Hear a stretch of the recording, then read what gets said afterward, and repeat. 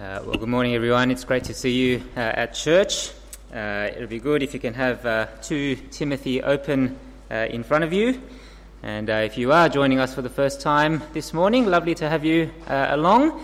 And I hope that you can get to meet many of us and get to know some of us, and that you'll keep on coming along and reading the Bible together with us.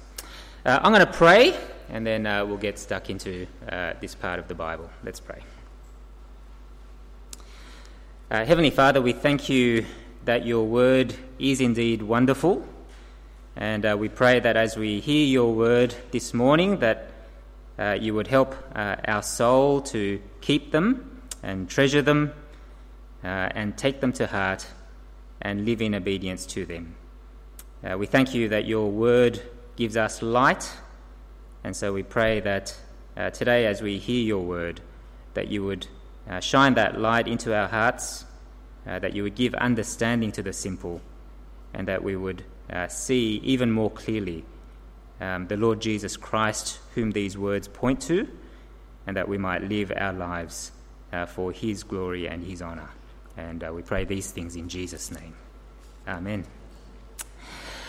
Well, friends, in the National Portrait Gallery in London hangs this portrait of William Tyndale. Tyndale, of course, as has been mentioned, was the man who gave us our English Bible. He was a giant of the 16th century Reformation in England. And even if you haven't heard very much about William Tyndale, if you are here and you speak the English language, then you have been influenced by him in some way or other. For William Tyndale has influenced the English language more than perhaps any other person in history. Phrases like, "Let there be light," "Lead us not into temptation," which we prayed, "Knock and it shall be opened to you," "In the twinkling of an eye," "Seek and you shall find," "Judge not that you shall not be judged," "Am I my brother's keeper?" "The spirit is willing but the flesh is weak," "Fight the good fight." All these phrases have actually come to us from the pen of William Tyndale. However, not much is known about the personal life of Tyndale.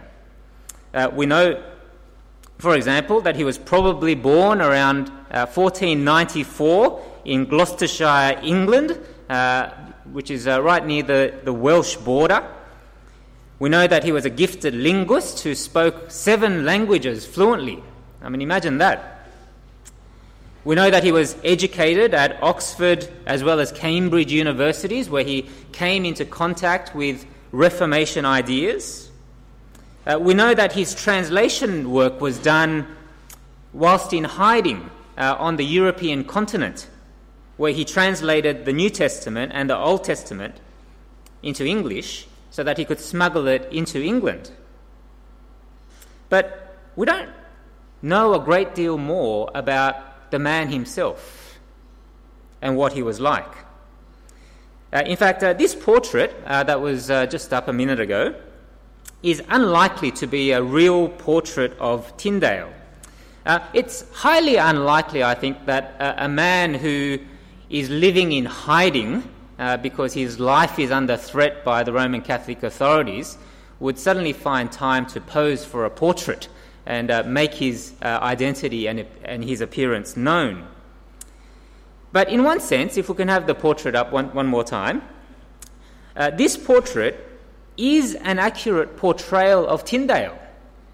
For if you look carefully, you'll see that Tyndale has his right hand pointing away from himself towards the Bible.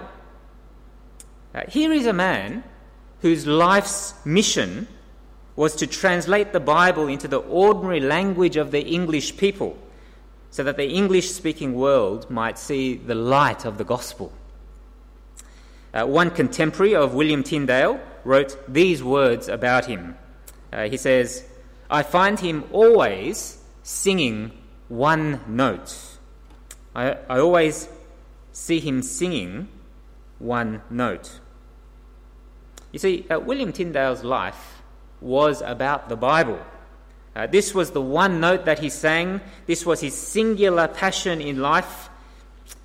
And so this morning, we're going to actually spend some time thinking about what God has to teach us about this book that William Tyndale loved so much.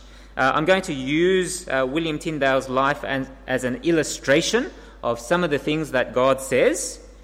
But our aim this morning is to actually see what God says about this book, the Bible, and about its nature, and about why we should be reading this book for ourselves. Well, why should we read this book? Well, if you have a look at our passage this morning from 2 Timothy 3, it's because of who has written this book. Who has written this book? In chapter 3, verse 16, you can see there that Paul says to his young protege Timothy that all Scripture is breathed out by God. All Scripture is breathed out by God. You see, when you speak, you breathe out your words, don't you? It's very hard to speak while breathing in. You might want to try it, but it's very hard to do. When you breathe out, that's when you breathe out your words. And so what this is saying is that in the Scriptures, God breathes out his very word to us. You see, God is a speaking God, and he speaks to us through the Scripture, such that what the Scripture says, God says. And so, if the Scriptures or the Bible is God-breathed, then it's hard to imagine there being any higher authority than the Bible to teach you about God, what he is like, what he has done for us, what promises he makes to us, what his plans for the world and for you and me are. For it's true, isn't it, that the authority of any piece of writing is determined by the author of that writing. The other day I stumbled across this book. It's the New South Wales Road Users Handbook. It's written by the New South Wales government. Has anyone studied this book before? Has anyone studied it and failed their driving exam? A number of us, I have. You see, this is the highest authority in telling me how to drive on the road. Higher than any other authority, isn't it? If I'm in confusion about a road rule, I could go to other sources. I could go to my friends or my neighbours or even my children, and they might tell me what the road rules are. But they may or may not give me the right answer. But if I want to know the definitive answer, well, this is the place to go because of who has authored it, isn't it? Likewise, the Bible is God-breathed, and because it is God-breathed, there can be no higher authority than the Bible to teach you and me about God. However, I want to suggest that this is not actually what the Roman Catholic Church taught in William Tyndale's day. For the Roman Catholic Church believed, and still continues to believe, that it is not only the Bible which is the highest authoritative source about the knowledge of God, but also the Church and its traditions, including the teaching of the Pope and the bishops and the priests and so forth. In fact, in practice, the Roman Catholic Church believed that the Church and the traditions of the Church were actually an even higher authority than the Bible, because it was actually the Church and the popes and the bishops and the teachers who had the task of interpreting the Bible for you. And so they stood above the Bible. Now, friends, this is why during the time of William Tyndale, the Roman Catholic Church in England banned the translation of the Bible, which at this time, as Luke pointed out, was only available in the Latin language. It was because the Roman Catholic Church feared that if people started to read the Bible for themselves, then they might actually start to revolt against the Church and against its authorities, like the Pope. In fact, this was precisely what was happening in Germany as Martin Luther translated the Bible into the common language of the German people, and as the people of Germany started to read their Bibles and see that what the Bible taught was actually different to what the church taught. And so there was a massive uprising.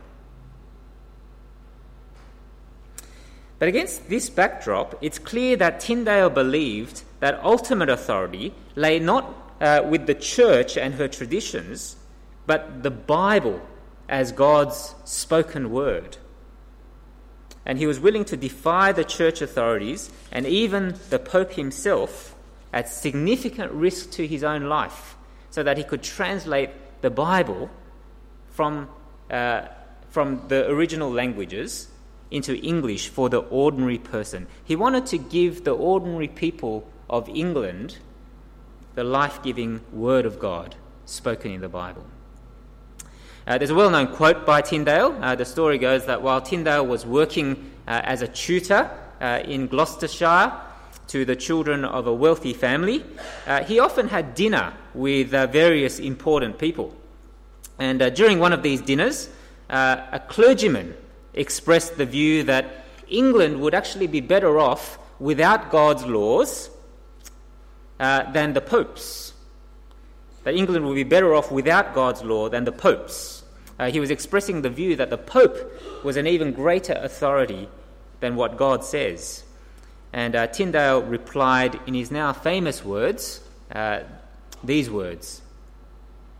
He says, "I defy the Pope and all his laws. If God spare my life ere many years, I will cause a boy that driveth the plough shall know more of the Scriptures than thou dost." You see, this was Tyndale's life's quest, to translate the Bible into the common English of the people so that the ploughboy on the farm or the field will be able to know more of the Bible than the clergyman or the minister or the priest. But friends, I want you to see that behind this lay the conviction that it was actually the Bible and not the church or the teachers of the church that was the authoritative Word of God. And so, friends, why read the Bible? Well, it's because God wrote it. God is the ultimate author of the Bible. It is He who breathed this word out, such that what the Bible says, God says. And if God has written the Bible, then there is no higher authority that you can go to if you want to know God and His ways. Now, friends, I think we need to be careful to suggest that it's not as though other authorities are not important to us in knowing God. I'm sure that many of us have been helped by parents, perhaps, or ministers or scholars in helping us to know God as they've pointed us to the Bible. Is that true for us?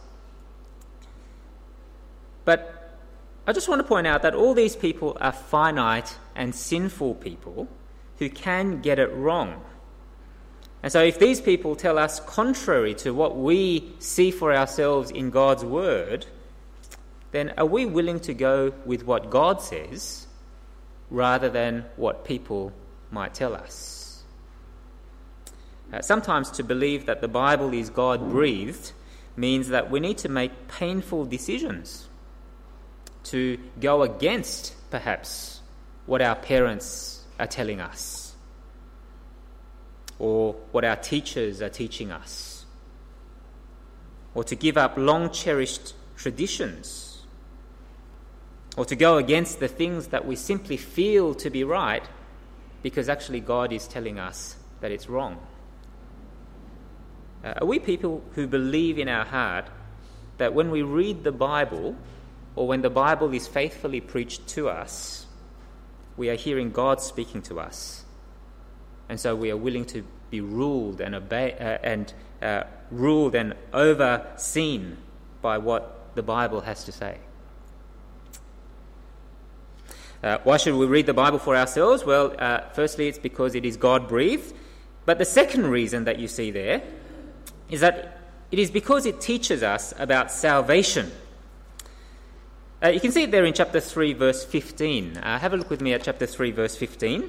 Paul speaks to Timothy there about the sacred writings which are able to make you wise for salvation through Christ Jesus. Now, the sacred writings there is talking about the Old Testament. It's actually a different word to the word for Scripture used in verse 16, which I think is talking about Scripture as a whole, both the Old Testament and the New Testament. But what Paul is saying here is that the Old Testament can make us wise for salvation. However, notice that salvation has to do with Christ Jesus.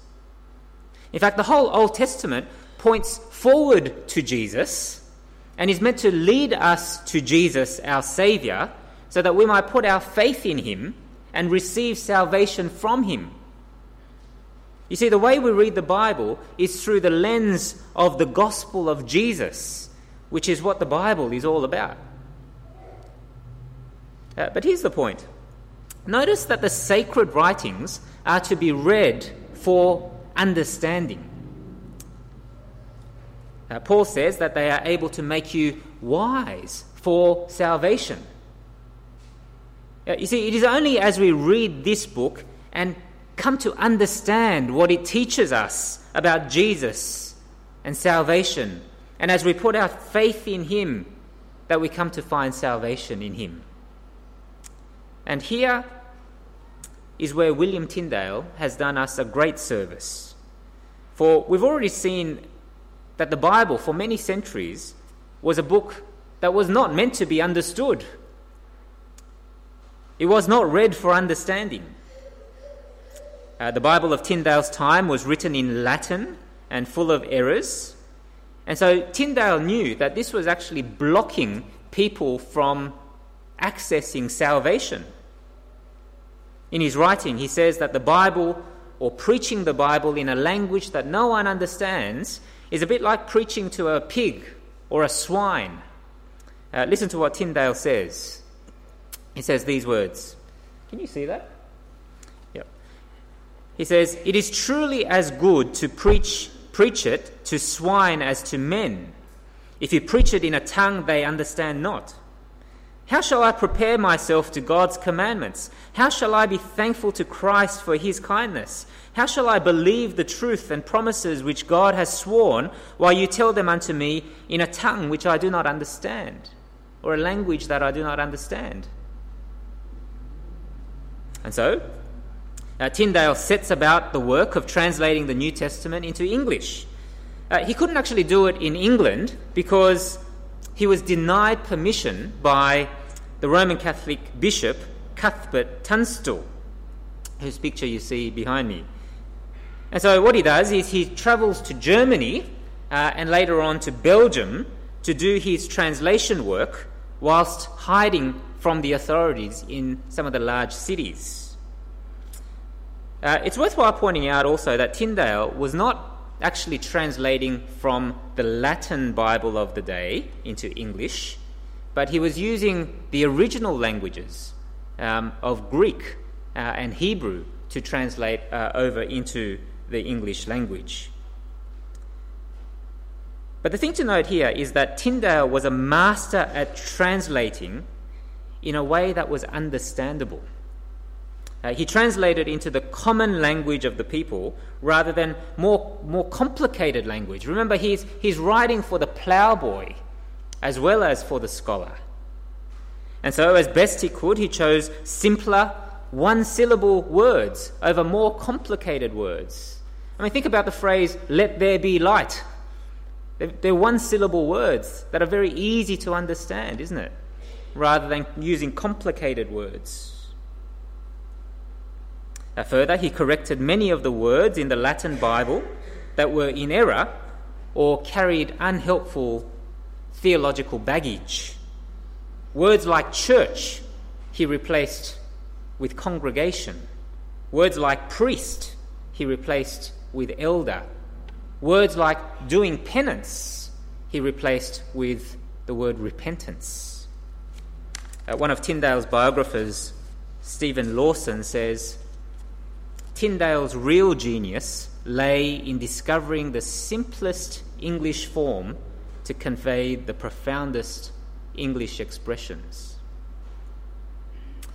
Now, it seems that Tyndale was determined to get the translations right, for he kept on working to improve the translations that he had made.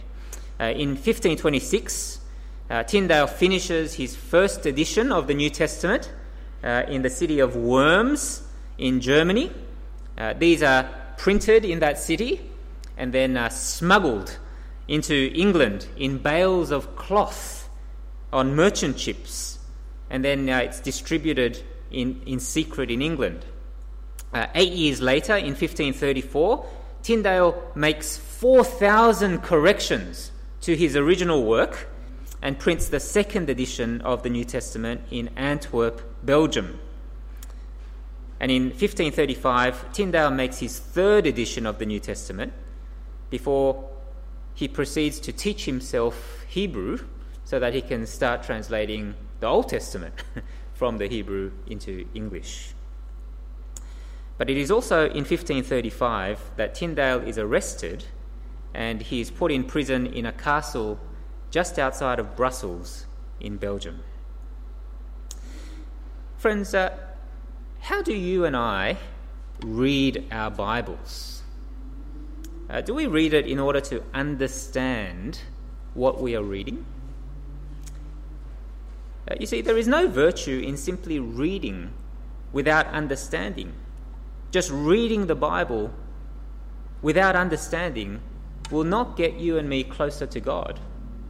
Just reading it out of rote will have no spiritual benefit for you. I once went to a church where they encouraged people to spend a whole week just reading the Bible. Doesn't matter if you understand it or not, just read it. And that will benefit you. But no, it is the one who reads and understands who is made wise for salvation through faith in Christ Jesus. If you are in the habit of reading the Bible and do not understand the things that you are reading, then will you find ways to read it in a way that will aid your understanding? Perhaps speak to a friend so that you can read it together and help one another to understand what you're reading. Perhaps you can do a PTC course that we run here every year to grow in your understanding.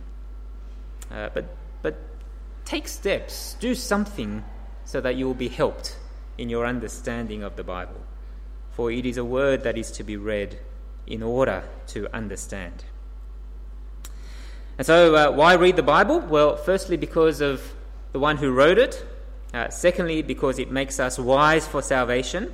And finally, because it is profitable to transform us in godly living. It is profitable to transform us in godly living. You can see it there in verse 16. Verse 16, all Scripture is God-breathed and is profitable for teaching, for reproof, for correction, and for training in righteousness, that the man of God may be equipped for every good work. You see, the Bible is profitable for teaching. There is vitally important information in this book that needs to be taught and understood, as we've just seen. This is how people are saved, as the Bible is taught, and as people come to faith in the Lord Jesus Christ. But as I read the Bible, I'm also subject to reproof and rebuke. The Bible keeps on showing me and convicting me of my sin and where I am going wrong in my life. However, it's not that the Bible is simply a negative book that keeps on pointing out all the wrong things that I do, like a grumpy parent in the morning to her children. But it also shows me the positive way to go. It corrects me and puts me back on the right track. And further, it trains me in righteousness. That's the language of a loving parent or a tutor or a coach.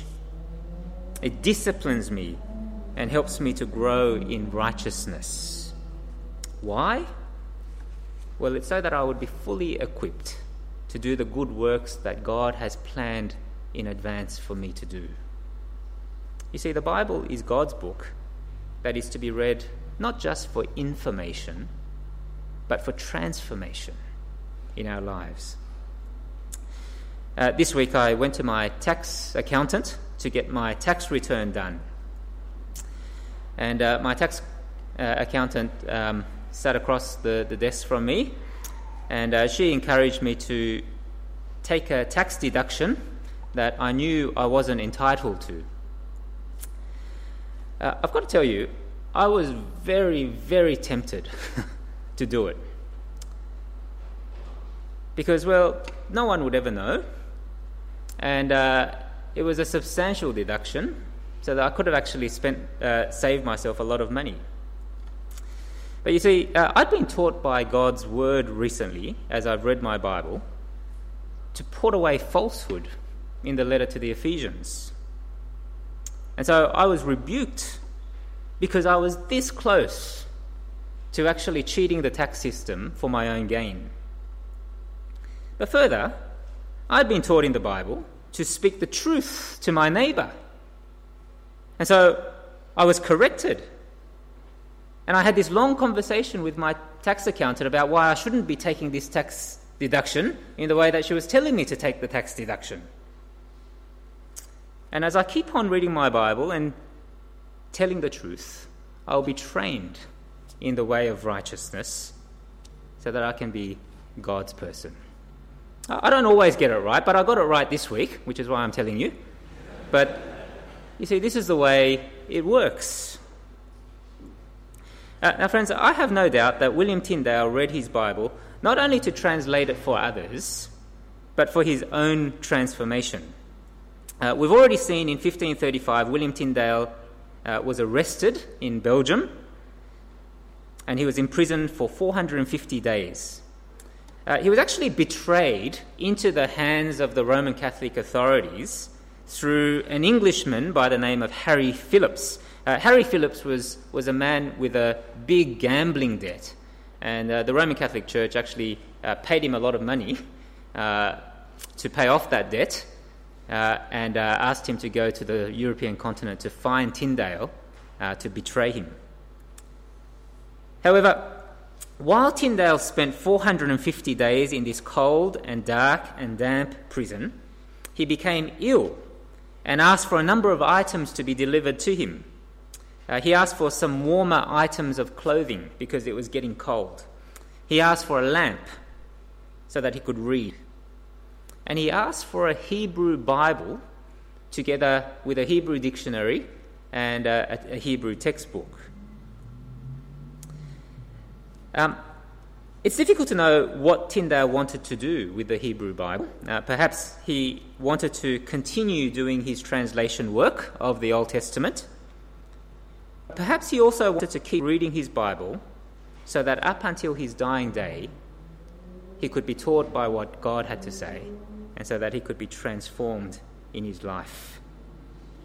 Listen to what the early biographer John Fox has to say about Tyndale while he was in prison. These are the words he says. "Such was the power of his doctrine and the sincerity of his life, that during the time of his imprisonment, which endured 1.5 years, it is said he converted his keeper, the keeper's daughter, and others of his household. Also the rest that were with Tyndale, conversant in the castle, reported of him that if he were not a good Christian man, they could not tell whom to trust." Friends, he was a man who had been taught, rebuked, corrected, and trained in righteousness by the Scriptures so that he could be fully equipped to live his life in godliness and in good works that God had prepared in advance for him to do. In August 1536, William Tyndale was put on trial for heresy. He was found guilty and condemned to death. A few months later, he was tied to a stake and strangled with a chain around his neck before being burned up in the flames. As he died, he prayed to God these memorable words. He prayed, "Lord, open the King of England's eyes." Lord, open the King of England's eyes. 3 years later, providentially, God answers Tyndale's prayers as the King of England approves for the first time the printing of an English translation of the Bible, which was placed in every church in England. The ploughboy finally had his Bible.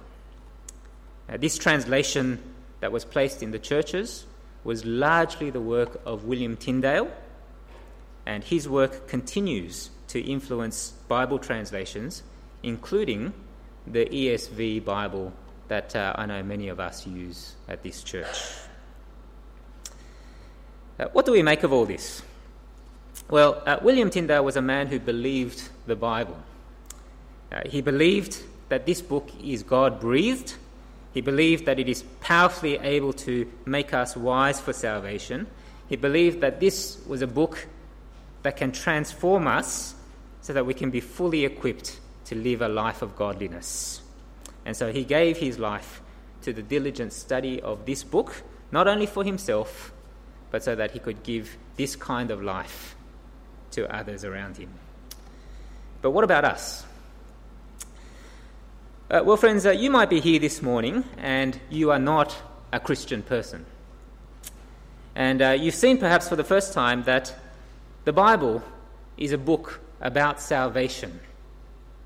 It's not primarily a book of rules, but it's a book that shows us how to find salvation by faith in Christ Jesus. And so you may be thinking to yourself, well, perhaps you need to find out more. Perhaps you need to wise up and see how I can find this salvation. And you need to read this book to find out more about Jesus and how you can find salvation through him. And so if that's you, let me encourage you to speak to someone today. Speak to the person who brought you here, or speak to Luke or one of the other student ministers. I'm sure they would love to be able to help you read the Bible and understand its message for yourself. But for the rest of us, I suspect that many of us will be feeling a pang of guilt. Perhaps our Bible reading has fallen by the wayside. Perhaps, despite the efforts of people like William Tyndale, we've been reading the Bible, but just going through the motions, not really reading to understand. Well, if that's you, then I hope that you'll do something about that this morning. You've been taught by the Scriptures, you've been rebuked by the Scriptures, and the Scriptures will correct you and will train you so that you can get back on track and so that you can read God's Word in all its glory for yourself. And so let the Scriptures do that for you, and let me encourage you to keep on reading. Perhaps a good place to start is by reading Genesis. If you have your outlines there, I've given you a short insert there about our next series, which is going to be on the book of Genesis from chapter 36 to chapter 50. We're going to be looking at the life of Joseph in those chapters. And so why not start there and read the Bible for yourself so that you can gain wisdom and be transformed to do the good works that God has prepared in advance for us to do. Let's pray. I'm going to pray a prayer that comes straight out of the prayer book. Blessed Lord, you have caused all holy scriptures to be written for our learning. Grant us so to hear them, read, mark, learn, and inwardly digest them, that encouraged and supported by your holy word, we may embrace and always hold fast the joyful hope of everlasting life, which you have given us in our Saviour Jesus Christ. Amen.